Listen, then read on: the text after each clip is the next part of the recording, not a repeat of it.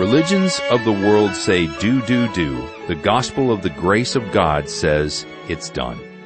Well, that's the great wisdom our teacher, Dr. J. Vernon McGee, shares today on Through the Bible.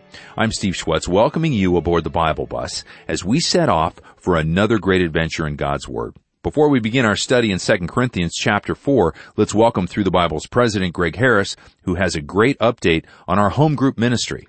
Yeah, Steve, and thanks to you constantly saving people a seat on the Bible bus, we have new people hopping on the Bible bus all the time. So let's just take a minute to explain what is the home group ministry, because it's a very, very powerful and effective ministry that God has raised up. Yeah, why don't you give us a little details on, again, This was not us sitting in a planning session Yes. in the first month of the year or the quarter or whatever Right. saying, let's do home groups. Yes, that's right. It just happened, and it happened in a country where so much creativity comes for us, and that's out of the country of India. India, yeah, and really, and we're smiling as we say this. If you think Steve and I and our board of directors are so smart that all these amazing things just flow out of our heads, I hate to disappoint you. Nope. We are not that smart. We try to be faithful because that's what God calls all of us to. And so, this started back, around 2012.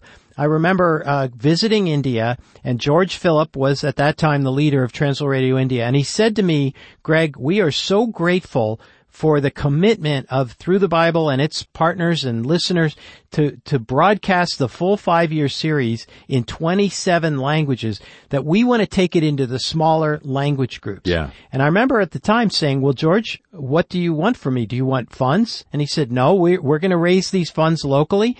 He said, I just want your blessing to do this. And I said, okay, you are blessed. And, and from that, I didn't really know what this was going to grow into. Then a few years later, about 5 or 6 years later, we went back and it was beginning to grow. And then we said, if we provide a little funding, will it accelerate the growth? Today, Steve, we have 20,000 of these home groups. Just think of it as a small group Bible study where you listen to a 30-minute teaching of Dr. McGee in your mother tongue. Yeah, now you skipped over that.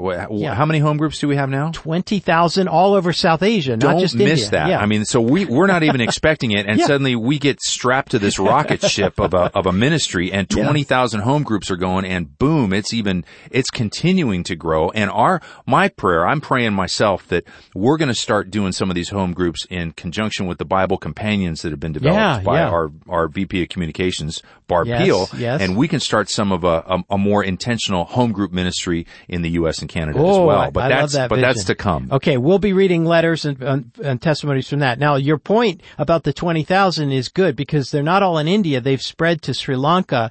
They've spread to Nepal, to Pakistan, and Bangladesh.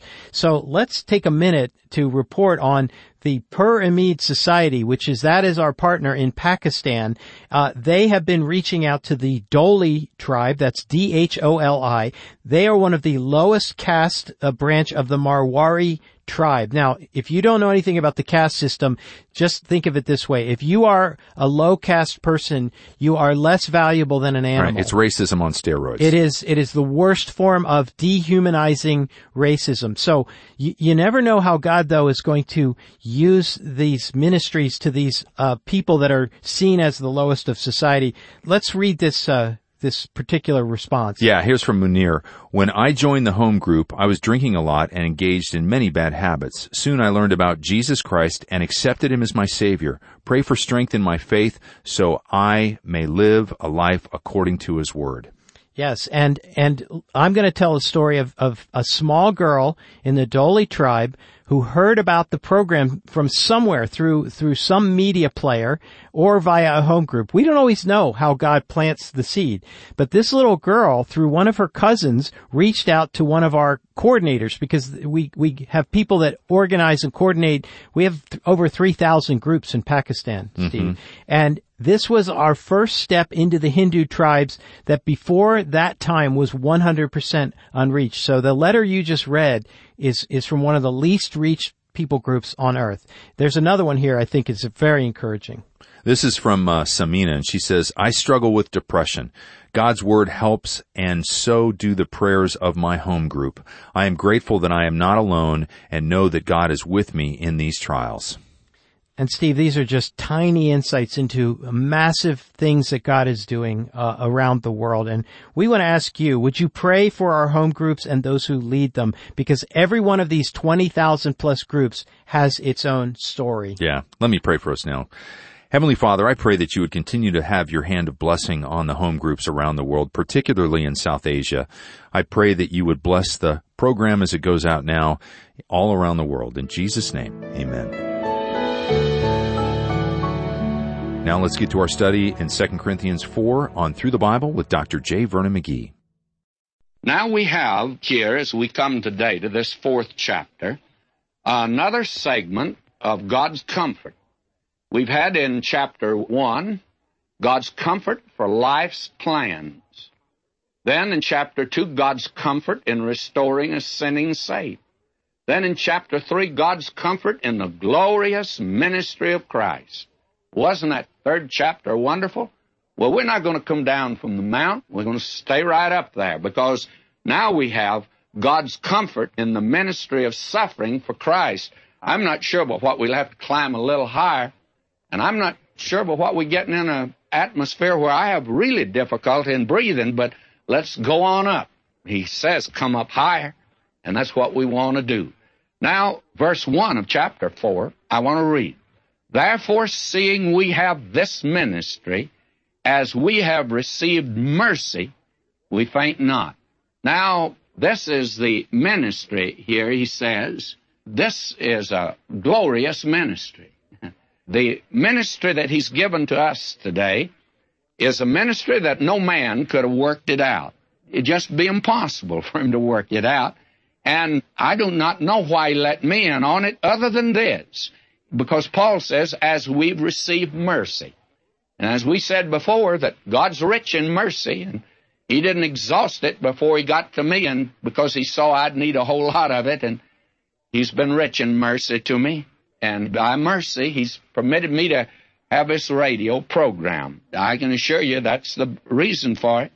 And because of that, we faint not. We're rejoicing today.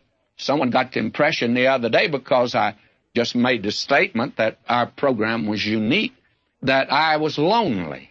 My friend, I have never enjoyed the ministry as I have since I retired.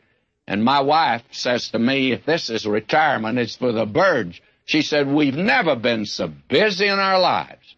Oh, thank God, friends. In fact, the matter is my doctor made me slow down. And this body of mine just won't keep up with me anymore.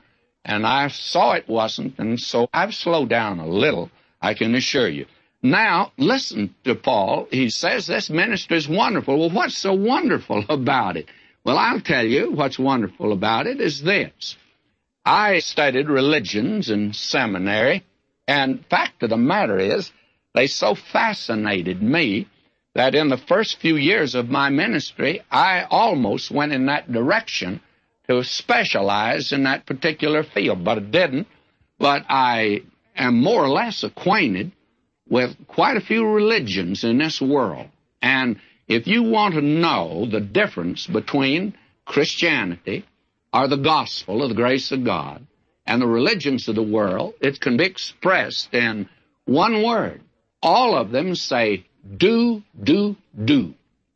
And the gospel says, done. D-O-N-E, done. The gospel says God has done something for me, and I'm to believe it. I'm to trust him. And that's my approach to him. The only way I can come to him, by faith. And without faith, it's impossible to please him. But the religions of this world, oh, they all say do. And I've been rather amused. I've taken the cults of this country. I did this years ago.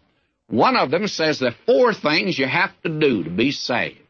I disagree with them on every one of them. They do say faith, but their faith isn't a trust in Christ. It's anything but that. It just means that you believe that Christ died 1,900 years ago as a historical fact. Well, you just well believe George Washington crossed the Delaware, or Potomac. It was the Delaware, wasn't it? May I say to you, that won't save you. But just to believe Jesus died, my friend, Jesus died for our sin, according to the Scripture. Oh, how important that is. It's all important, my friend. So all of the religions of the world, they say, come on, do something, boy. And one of them has 7 things you must do. And another one has 10 things you must do, the 10 Commandments. May I say to you, they don't recognize they are not doing it, but nevertheless, they have all of that. Now, Paul, at one time, had been under the law. He knew what it was, but he could say very candidly, he says, I was a Hebrew of the Hebrews. Others may think they were really under the law. I was under it. And he says, I was a Pharisee of the Pharisees. And he hoped that he'd be able to work out his salvation. And then one day he met the Lord Jesus Christ on the Damascus Road, and he came to know him. And when he came to know him, he says that I might be found in him not having mine own righteousness. You see, when Paul stood in the presence of Jesus Christ, he saw that Paul couldn't make it on his own. He'd have to have the righteousness of Christ. Might be found in him not having mine own righteousness, which is of the law, but the righteousness which is by faith of Jesus Christ. And Paul says, now that was a new day for him. That's a new day for all of us. Now we need mercy. And God has been merciful. The love of God provided a Savior. God loved us. But God in mercy provided a Savior. And now He saves us by His grace. How wonderful He is. Now Paul's not through. He's going to say something else. But have renounced the hidden things of dishonesty, not walking in craftiness, nor handling the word of God deceitfully, but by manifestation of the truth, commending ourselves to every man's conscience in the sight of God. Now Paul says that there's something else. Not for salvation. No. You're saved by the grace of God. But Paul says that great emphasis should be put on living the gospel. We've renounced, he says, the hidden things of dishonesty. You see, the fact that we've come to Christ and trusted Him, it's not just that intellectual assent that Christ died on the cross. It's that we trust Him. And not only that we've trusted Him, but we've been regenerated. That He now has saved us, and we ought to be an example of the gospel. In other words, the man who preaches the gospel should be a holy man. And he says here we've renounced the hidden things of dishonesty. Well, last time, probably you thought I was not very kind to the Amplified Bible. Well, I'm going to turn and read it today, this verse, because the translation here is very good. It brings out all the facets of these words that Paul uses. Let me read now verse 2 in the Amplified Bible. You follow along in your Bible there. We have renounced disgraceful ways, secret thoughts, feelings, desires, and underhandedness, methods and arts that man hide through shame. We refuse to deal craftily, that is, to practice trickery and cunning, or to adulterate or handle dishonestly the Word of God. But we state the truth openly, clearly, and candidly, and so we commend ourselves in the sight and presence of God on every man's conscience. My friend, that's a very wonderful verse. Now that gives meaning here. We're not to walk in hypocrisy. We shouldn't be unreal. Our behavior shouldn't contradict that which we're preaching. May I say it ought to be a conduct that meets the approval of the Lord Jesus Christ. We're not perfect, but at least we ought to walk in a way that is well-pleasing to Him. And we're not perfect. Then he has another word here, not handling the Word of God deceitfully. Someone has translated that huckstering, not huckstering the Word of God. May I say to you, this gets right down to you. Mr. Preacher, many of you listen to me. Why do you preach? You preaching for money? You say you preach for the love of souls, but really is it the love of souls or is it money? I better examine my own heart in this connection. May I say to you, Paul could say, woe is me if I preach not the gospel. And therefore, you can preach the gospel and say things that are absolutely true. And then your life, it's speaking another message all the same time. Oh, I want to say to you, I pray about this a great deal in my own life. And I say, oh, God, don't let me preach unless I can have a clear conscience. Unless there is the power of the Spirit of God. I don't want to preach unless there's those two things. You know, it's glorious to preach the gospel, but it's an awful thing to preach it. And actually, down underneath, there is that lack of sincerity, lack of being committed to it, having a conviction about it. And may I say, I'm not just talking to preachers, because they've already tuned me out, but I'm talking to you, Christian friend. You want to be a witness for Christ? And you are a witness. Actually, what he's speaking of here as being the clergy or the ministry is not the man in the pulpit. It's the man in the pew. We today ought to train people for the work of the ministry, Paul says. That's our business. We ought to help equip you. But I'd like to say to you that it's very important for us to recognize that the Lord Jesus Christ, he died for the sheep, not for the shepherd. He died for the sheep. And it's the sheep that are going to win sheep. The shepherd doesn't produce sheep. Sheep produce sheep, you know. Heard that the other day. That's tremendous. Shepherds can't produce sheep. My business is to try to get you to witness. And by the way, are you doing something today to get the Word of God out? That's witnessing. God may have given you a gift to make money, and you're helping somebody get it out. You may be a man or woman of prayer, or you may have contact with people nobody else could reach. They wouldn't listen to me. I find that some people, they say, I don't want to listen to that fellow with that.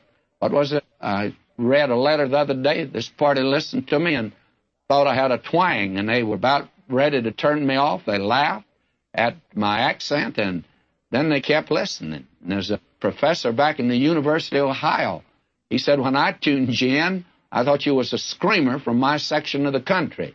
That is East Tennessee and West Virginia. But he says, I found out you didn't run out of breath. I kept waiting for you to, and you didn't. And that man came to the Lord. Now, I can't reach all of them, no. A lot of them tuned me in, and then they tuned me out. But you could reach them. God's called you to witness, my friend. This is tremendous. Now, we come to something else that is tremendous here. Will you listen? He says, but if our gospel be hid, it's hid to them that are lost, in whom the God of this world, and actually I don't like to call him the God of this world, Satan, because he's not. I go out into the woods this past fall. Ms. McGee and I had the privilege of driving through eastern Ohio and West Virginia and Pennsylvania and Maryland and around Virginia and crossing to Indiana and Illinois and Missouri and Arkansas. Oh, how beautiful it was. And I say to you, that's God's world that we were looking at. Oh, sin has marred it, but still God's world. But it should be the God of this age. And Satan, my friends, the God of this age, he's running it. He runs the United Nations. He runs all the amusements. And he's running the whole show today, if you ask me. And he's the God of this age.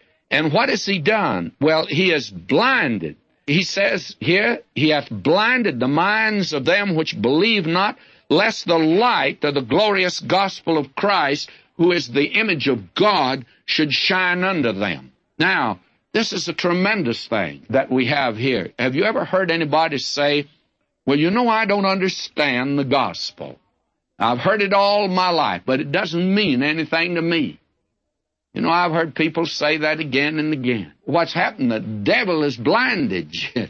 The light is shining, but the devil has blinded you, so you can't see. Just like that miner I told about up in West Virginia. He was down in the mine, and they'd had an explosion, and quite a few miners were trapped, and finally they got food over to them, and then they got a light over to where they were trapped. And they turned on the light, and a young miner there, looking right into the light, says, why don't they turn on the light? And all of the men looked at him startled. He'd been blinded, you see. Satan's blinded. And a lot of people say, why don't you turn on the light? I don't see the gospel at all. Satan's blinded you, my friend, if that's your condition today. Now, there's others, though, that say this. You know, there are things in the Bible that I cannot believe. Now, I don't know why, but I just can't believe them. I had a letter the other day from a man. He wanted to challenge me that I was giving out a gospel that's not true, and I knew the Bible was not true. Oh, the arrogance. And in fact, I wrote him. I told him I've never read a letter where I've seen such a display of ignorance and arrogance. And this fella, really, my friend, was ignorant. And he was arrogant also. And you know what his problem was? His problem was that there were not things in the Bible he couldn't believe. There was sin in his life that the Bible condemned. He didn't want to believe it. And that's the condition of a lot of folk today. The problem is not with the Bible. The problem is with their lives. And my friend, if you want to go on indulging in your sin, then you can go on, but you're lost.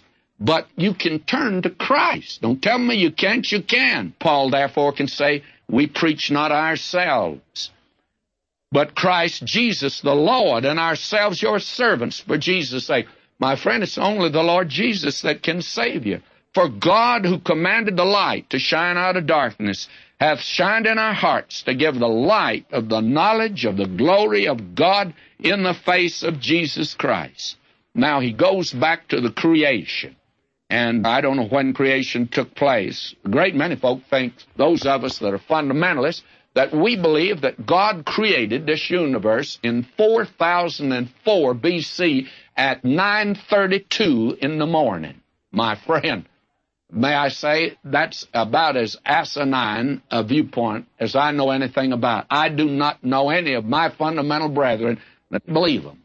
Way back yonder in the beginning, God created it. And I think in the ages of the past, and if you want billions of years, I say put them in. If you want trillions of years, put them in. If you need squillions of years, put them in, brother. Our God's a God of eternity, and he wasn't sitting around twiddling his thumbs waiting for man to appear on the scene.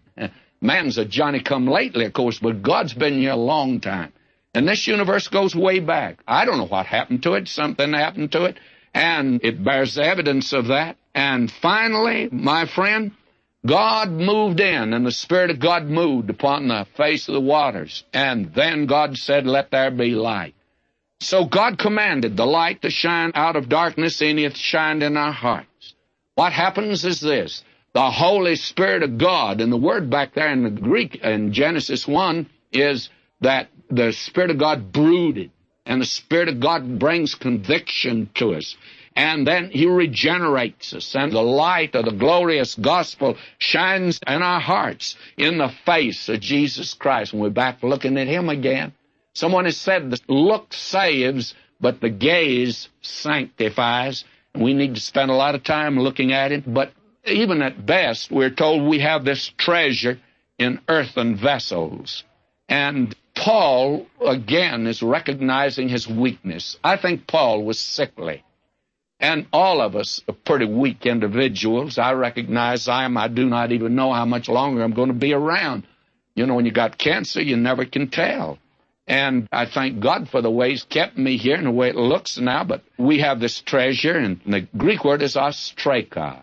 Ostraca is what the archaeologist digs up today, broken pieces of pottery. That's all most of us are. We just sort of broken pieces of pottery. But we have this treasure. What is that? Well, that's the glorious gospel, that the excellency of the power may be of God and not of us. Now, I want you to see something, but I can't let you see it today. We'll have to wait till next time. But how in the world is that light that's in the vessels, how is it going to get out? Well, if you want to find out the pattern God's given us, go back and read the story of Gideon. And we're going to look at that tomorrow. God has to break a vessel in order for the light to get out. That's the reason some folk have to be sick, the reason Paul had a thorn in the flesh, and the reason I can't help but believe that God's using weak vessels today. Not strong vessels, but weak vessels. They let the light shine out. We'll be looking at that next time. Until then, may God richly bless you, my beloved.